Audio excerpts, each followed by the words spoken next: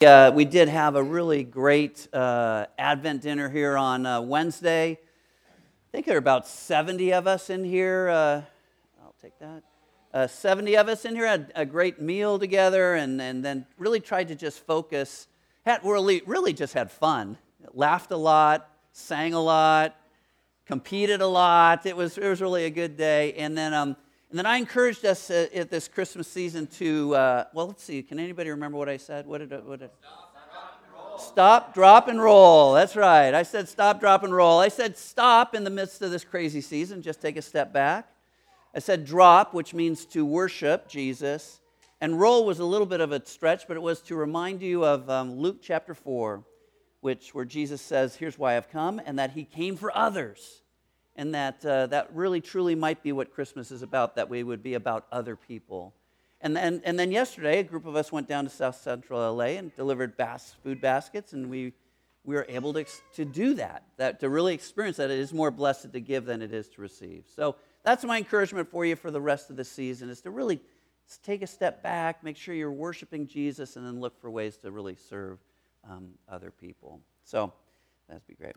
Hey, before I jump into the sermon for today, it was brought to my mind, a month ago or so, 6 weeks ago, we talked about the persecution that is happening around the world, and Danny did a wonderful job talking about China and all those things. It was brought to my attention that last Sunday in a small West African nation that I didn't even know existed called Burkina Faso. I think we have a slide. How do you pronounce it? Yeah, exactly. Burkina Faso. Is it French? I think it has a French background. But this is in West Africa. It's a landlocked nation. 25 million people in it. And last Sunday, 14 Christians were killed at their church service. And so I just thought, it's just again a reminder of how grateful we should be where we live, but also a reminder that we should be praying for Christians around the world. So let me just take a moment and we'll pause and we'll pray for these folks. So Lord, we pray for Christians around the world. We pray for Christians that face persecution. We pray for Christians who put their life on the line by walking into a church, and we pray for the families of these 14 who were killed last Sunday. Lord, we pray for protection. Lord, they have asked us to pray that they would not respond in anger, but would respond in love. And so that is our prayer too, is that the love of Christ would be known, even in the midst of this really terrible situation. So Lord, we do pray that you would watch over, you'd protect, and you would sustain the church around the world. And it is in Jesus' name that we pray. Amen. So we're in a sermon series that is kind of taking from our last series, also taking the idea of the prophets speaking into the people in exile. We're looking at some of the prophets and what they had to say and how it relates to Christmas, to Advent. And I was thinking about this. If you were an Israelite and all of a sudden your nation is destroyed and you're taken into exile and you're in either the nation of Assyria or Babylon, you probably would have to ask yourself, how did we get here? How did this happen? Why are we here? What's going on here? And I've thought about, there's really a couple reasons how the people of God got into the position, into the place they were. The first is this. It was Adam and Eve's fault. And that's kind of how you can almost look at anything like this, that it goes back to the fact that it was Adam and Eve's fault. That we are broken, sinful people, and so the Israelites were too, and they did not follow after their God, and so this is where they ended up, was in exile. The other reason that you could look back to say why they're in exile goes back to kind of it's talked about in 1 Samuel. There were a group of people called the judges that led the Israelites, and the judges, God would bring them into a position, and they would lead the people from time to time when they really needed it. And then all of a sudden, Samuel's sons were going to be judges, and they weren't very good judges. They were they took bribes and all that stuff. So the people came to Samuel and said, hey, Samuel, we want a king. And Samuel said, I don't think you really want a king. They said, no, we really want a king. We want a king like all the other nations. We want to have a king. And then in 1 Samuel chapter 8, it says this. It says, but when they said, give us a king to lead us, this displeased Samuel, so he prayed to the Lord. And the Lord told him, listen to all the people are saying to you. It is not you they have rejected, but they have rejected me as their king, as they have done from the beginning, from the day I brought them out of Egypt until this day, forsaking me and serving other gods, so they are doing to you. And so the Lord looks at him and says, look, they've rejected me as their king. They want to have a king. Give him a king. And so Samuel goes back to the people and says, okay, you can have a king, but here's what he's going to do. He's going to get people and he's going to have a draft for his army. He's going to have taxes. He's going to do all these stuff. They go, we don't care. We want a king. All right. So then Samuel finds Saul and makes him the first king of Israel. He's tall, he's good looking, and he's a really strong leader, but he wants to do things his own way. And then over time, he is rejected as the king. The second king is David. He's a harp-playing shepherd whose only qualification to be a king is that he has a heart after God. And so he becomes the king. And he's not a perfect king at all. He becomes a great warrior in many respects, but he will become the king that every king who follows after him is measured up against David. And unfortunately, it's not a scientific thing, but at least 2 out of every 3 kings, they're evil. They lead in such a way that the people of God are taken away from worshiping Yahweh. And over time, this continues to happen until finally, God brings these foreign countries in and take the people into exile. So part of the reason why Israel is in exile is they've been following after really bad kings. And so in exile, and we heard the scriptures today already, and we'll look at them again, there is a prophecy to the people. There will be a good king. There will be a good king one day. And so Isaiah chapter 9, it's really well known. For us, a child is born, to us a son is given, and the government will be on his shoulders, and he will be called Wonderful Counselor, Mighty God, Everlasting Father, Prince of Peace.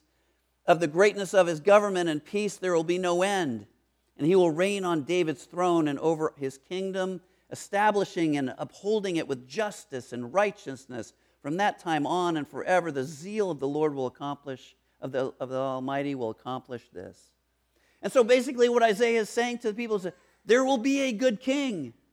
And this is a pretty powerful, full and rich prophecy, right? So he says that a king will be born, meaning this will be a human king, right? That's what happens. That's how they happen. You're born, you're a human. But then the prophecy goes well beyond anything of an earthly king. And so it's a beautiful picture of what we call the incarnation.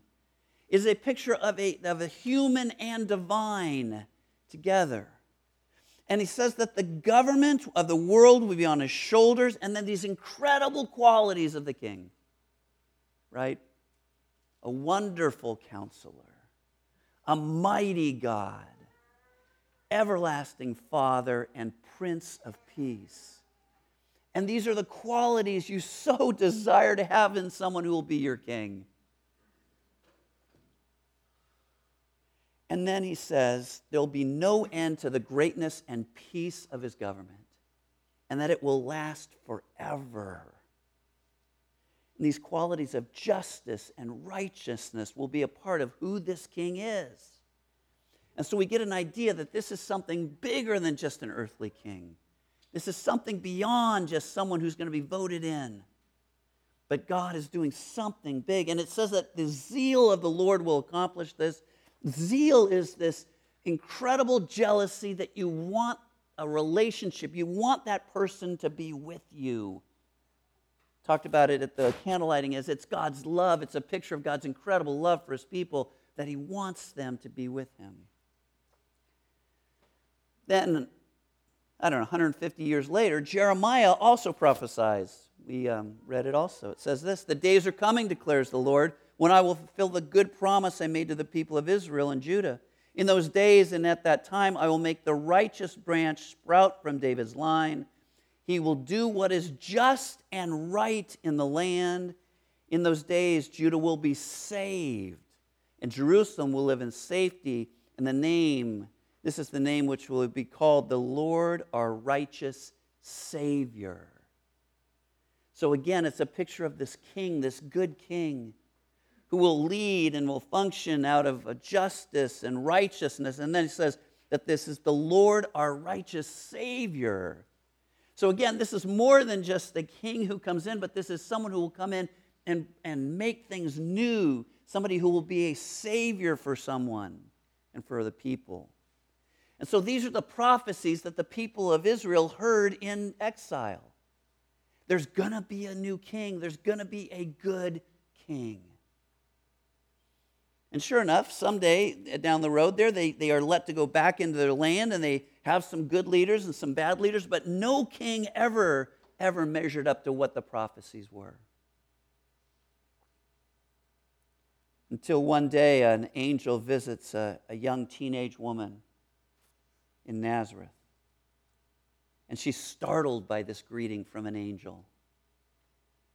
And then in Luke 1, it says this: "But the angel said to her, 'Don't be afraid, Mary.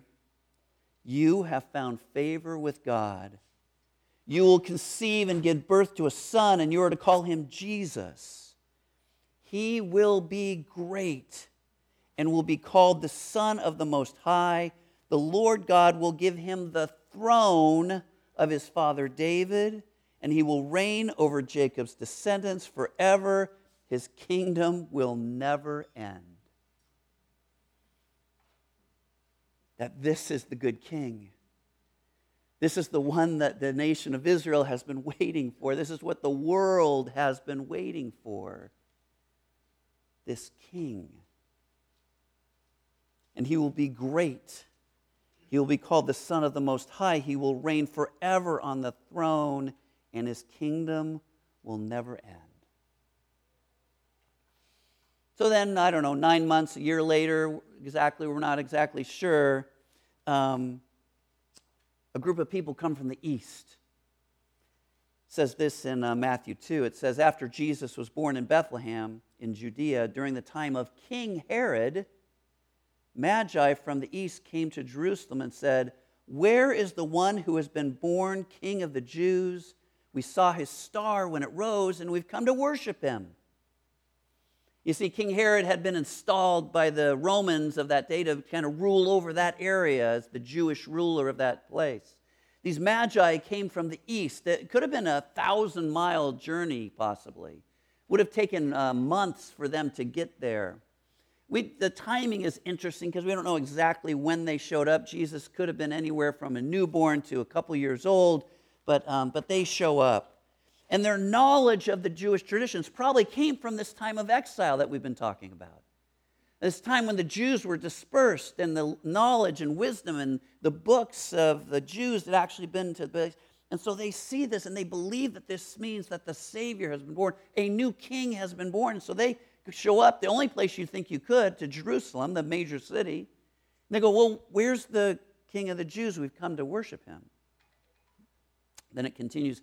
"When King Herod," get that, King Herod, "heard this, he was disturbed, and all Jerusalem with him.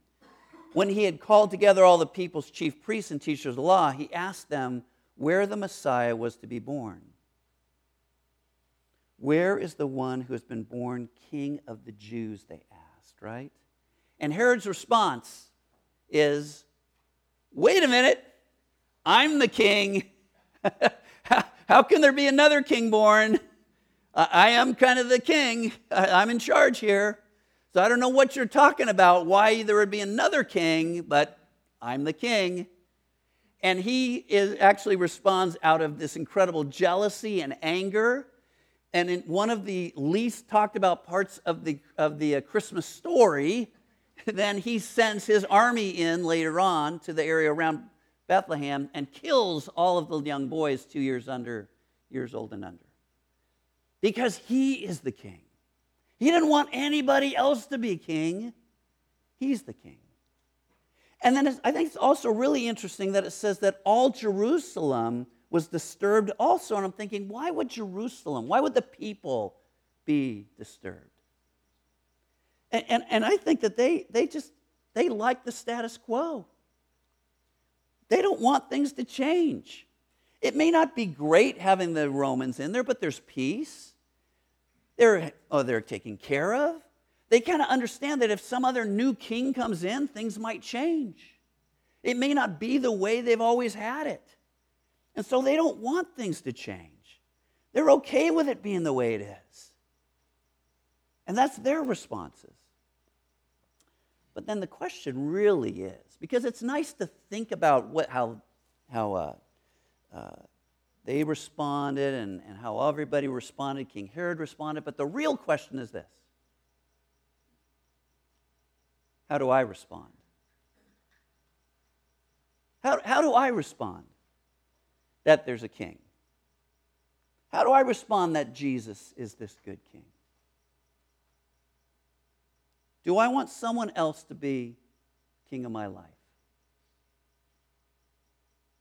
That's the question. You see, Herod's plan was to find and destroy this new king.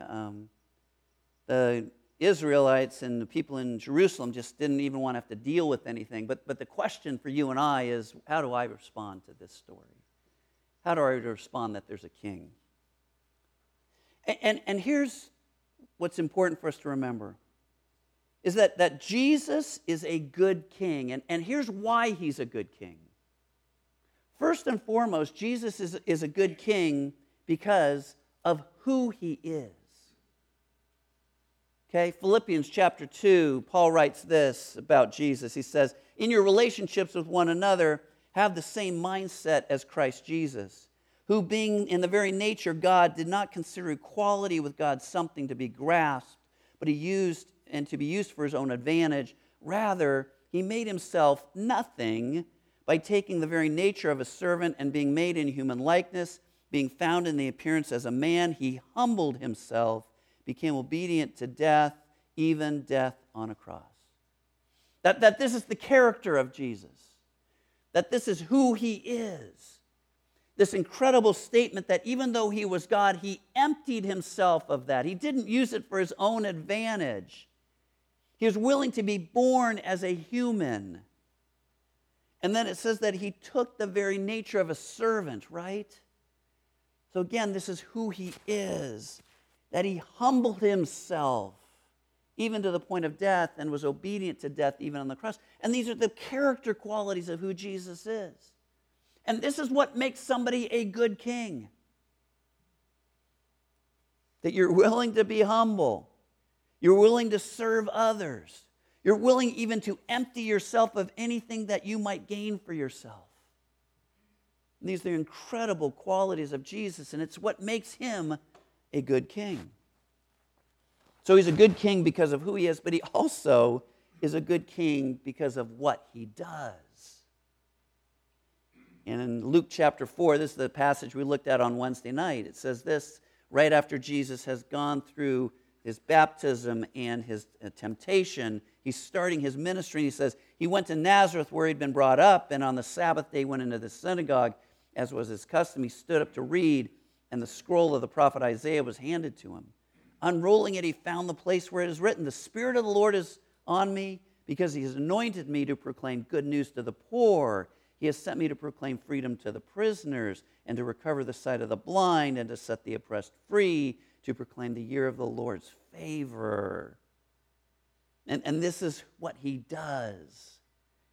And he's always thinking of other people, right? This is what a good king does. And it says that he proclaims good news to the poor, and he proclaims freedom to those in prison, and he gives sight to the blind, and he sets the oppressed free. And it's all this helping other people and doing what you can to lift others up. And that this is what makes someone a good king.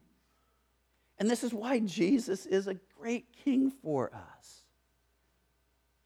And so the people that were back in exile had heard about a good king, had never seen it, and now some 500 to 700 years later, this Jesus is born. And he is this good king that had been talked about by Isaiah and by Jeremiah. And now the question for us today is this, again, what do you do with this? What do you do with the fact that Jesus is king? How do you prepare your heart for a king? Right? Our theme this season is let every heart prepare him room. So how do you prepare your heart for a king? You know, I was kind of thinking about this. What if the president of the United States was wanting to come over to your house? What would you do? Okay, that's not a bad question. That's a bad question, maybe. Let's think of a president you really, really like, and if you have to go all the way back to Abraham Lincoln, okay, or whatever, but you're preparing. And, you know, my first tendency would be, I'm going to clean the house. I'm going to find that stuff, that dust stuff, and clean up, and we're going to kind of get everything in order, and, you know, everything's going to look good, because, man, I want things to look good when the king shows up, and all that. And I think sometimes, when we think about Jesus being a king, we think, I got to do the same thing. I've got to kind of get things in order. I've got to get my life kind of looking right. Clean that up, all that. I don't want him showing up with that. And here's the truth of this. Jesus shows up no matter what shape our life is in. We don't have to clean things up. We don't have to clean things up. So here are the things that I think we have to do. I've got 4. There might be a row on your sermon notes, but here it is. The first thing you have to do to prepare your heart is to open the door. You have to open the door to your heart. Revelation 3:20 says, behold, I stand at the door and knock. It's Jesus speaking. If anyone hears my voice and opens the door, I will come in and eat with them, and they will eat with me. I think this is such an important verse for us. In fact, I think I can tell you all this. So my computer, my laptop, when it goes to sleep and you have to put in a password, Revelation 3:20 is my password.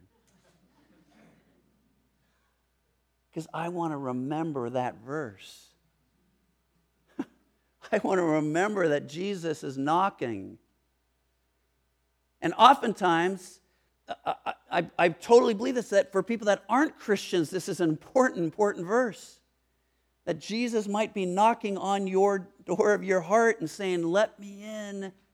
I'm a good king. I'll do a good job. But that verse, Revelation 3:20, really is written to a church. It's written to people that are already trying to follow him. So it's a great reminder for me as a Christian that Jesus continues to knock at my door. Continues to say, hey, let me in a little bit more. Don't close me out. Let me in. So the first thing is to open the door. The second thing is to get off the throne. But I like being king of my life. Really, Jesus? I have to get off the throne and let you be the king? And let you be the one that kind of leads things and do things your way? That's what he says. And we can do that because we know he's a good king. Because we know of who he is and his character, and we know of the way he acts and what he does. But man, it's tough to get off that throne. I like being king. But that's what you got to do. Open the door, get off the throne. The next one is then we have to listen to the king and obey the king. We have to listen. We have to get to know him. We read his word. We, in prayer, listen for the Holy Spirit's promptings, and we obey, and we follow after him. And so we really do. We listen to what the king says, and we obey what he says. And then the last thing is this, that the king says to us, trust me. Trust me. As hard as it is to get off the throne, as difficult as it might be to listen and obey, Jesus just says, trust me. Because I'm a good king. So this is really hard to do. Can I get an amen? So, couple just stories, kind of on different spectrums. So a lot of you know my son Matthew's up in Oregon. He's going to school up there. It's been interesting just moving from high school to college. He's playing basketball for him. His team is on the East Coast, and they're in Connecticut, playing against two teams out there. They have a game on Friday, and it's live streamed, and I figured out how to watch it on my TV. I'm so proud of myself. So I watched it on my TV. And the game's at 2 o'clock. I'm watching. They're getting behind. He's not in. Oh, he's not in. Oh, man, he's not in anymore. Okay, they get so far behind by the end of the game that with a minute 30 to go, the coach puts all 5 freshmen that are on the team in. Yay, Matthew's in. I'm so excited I get to watch him play. So he runs around a little bit, doesn't really touch the ball, doesn't do stuff. One of his teammates has a turnover. Guy's going away on a breakaway. Matthew goes and tries to block it, goes up to try and block it. He fouls the guy. The guy makes the shot. He comes down. Matthew got hit in the nose. He falls down, and he comes up limping. I'm like, are you kidding me? He's in for a minute 30, and he sprains his ankle. And I mean, this is the thing that he loves. And this is the one really good thing that's going on in his life in college right now is this team and playing and being a part of it. And I'm thinking, really? Really, Lord? I mean, Matthew's been praying, Lord, I know you brought me here for some reason. I don't know what it is. And now I'm just watching this and going, really, this is how it's going to be. Minute 30, and you sprain your ankle. Didn't get to play in the game yesterday. All right. So that's a very small thing, to be honest. Yesterday, I went to a memorial service for someone I taught with at APU named Cheryl Crawford.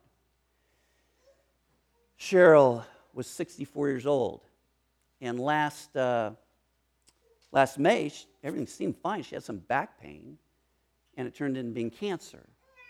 And I followed along all summer long, and the cancer, everything they tried, nothing worked, and she passed away at the beginning of November.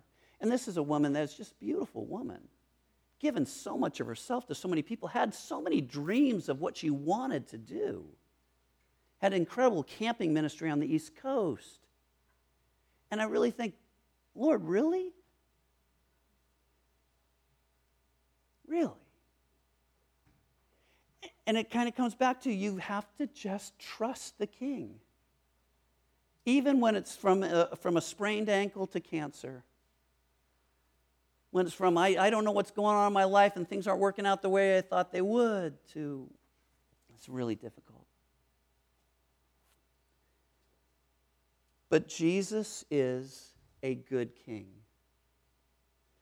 And we have to be those that open the door of our heart. We have to get off the throne. We have to listen and obey. And we have to just trust, even when it's really tough.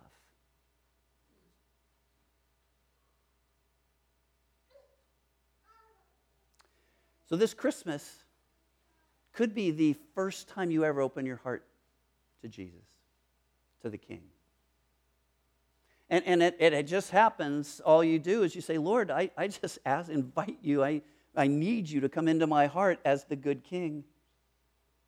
And I'll do the best I can to get off the throne, and Lord, I'll listen and I'll trust you, but it's all about I need you as a Savior, and I need you as a King in my life.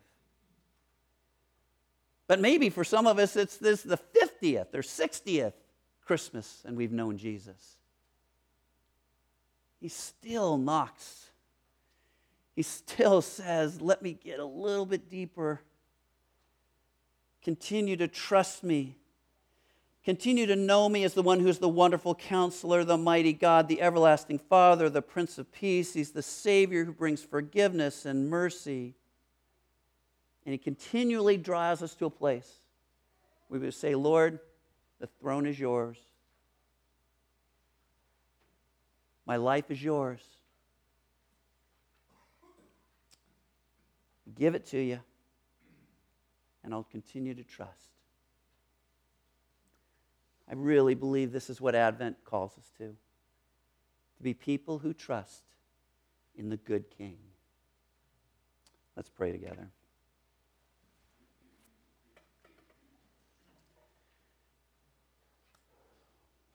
So, Lord, Revelation 3:20 tells us that you knock at the door of our heart. And so I pray, Lord, you would knock. And I pray, Lord, that we, as your people, would listen. And I pray that we would open the door of our heart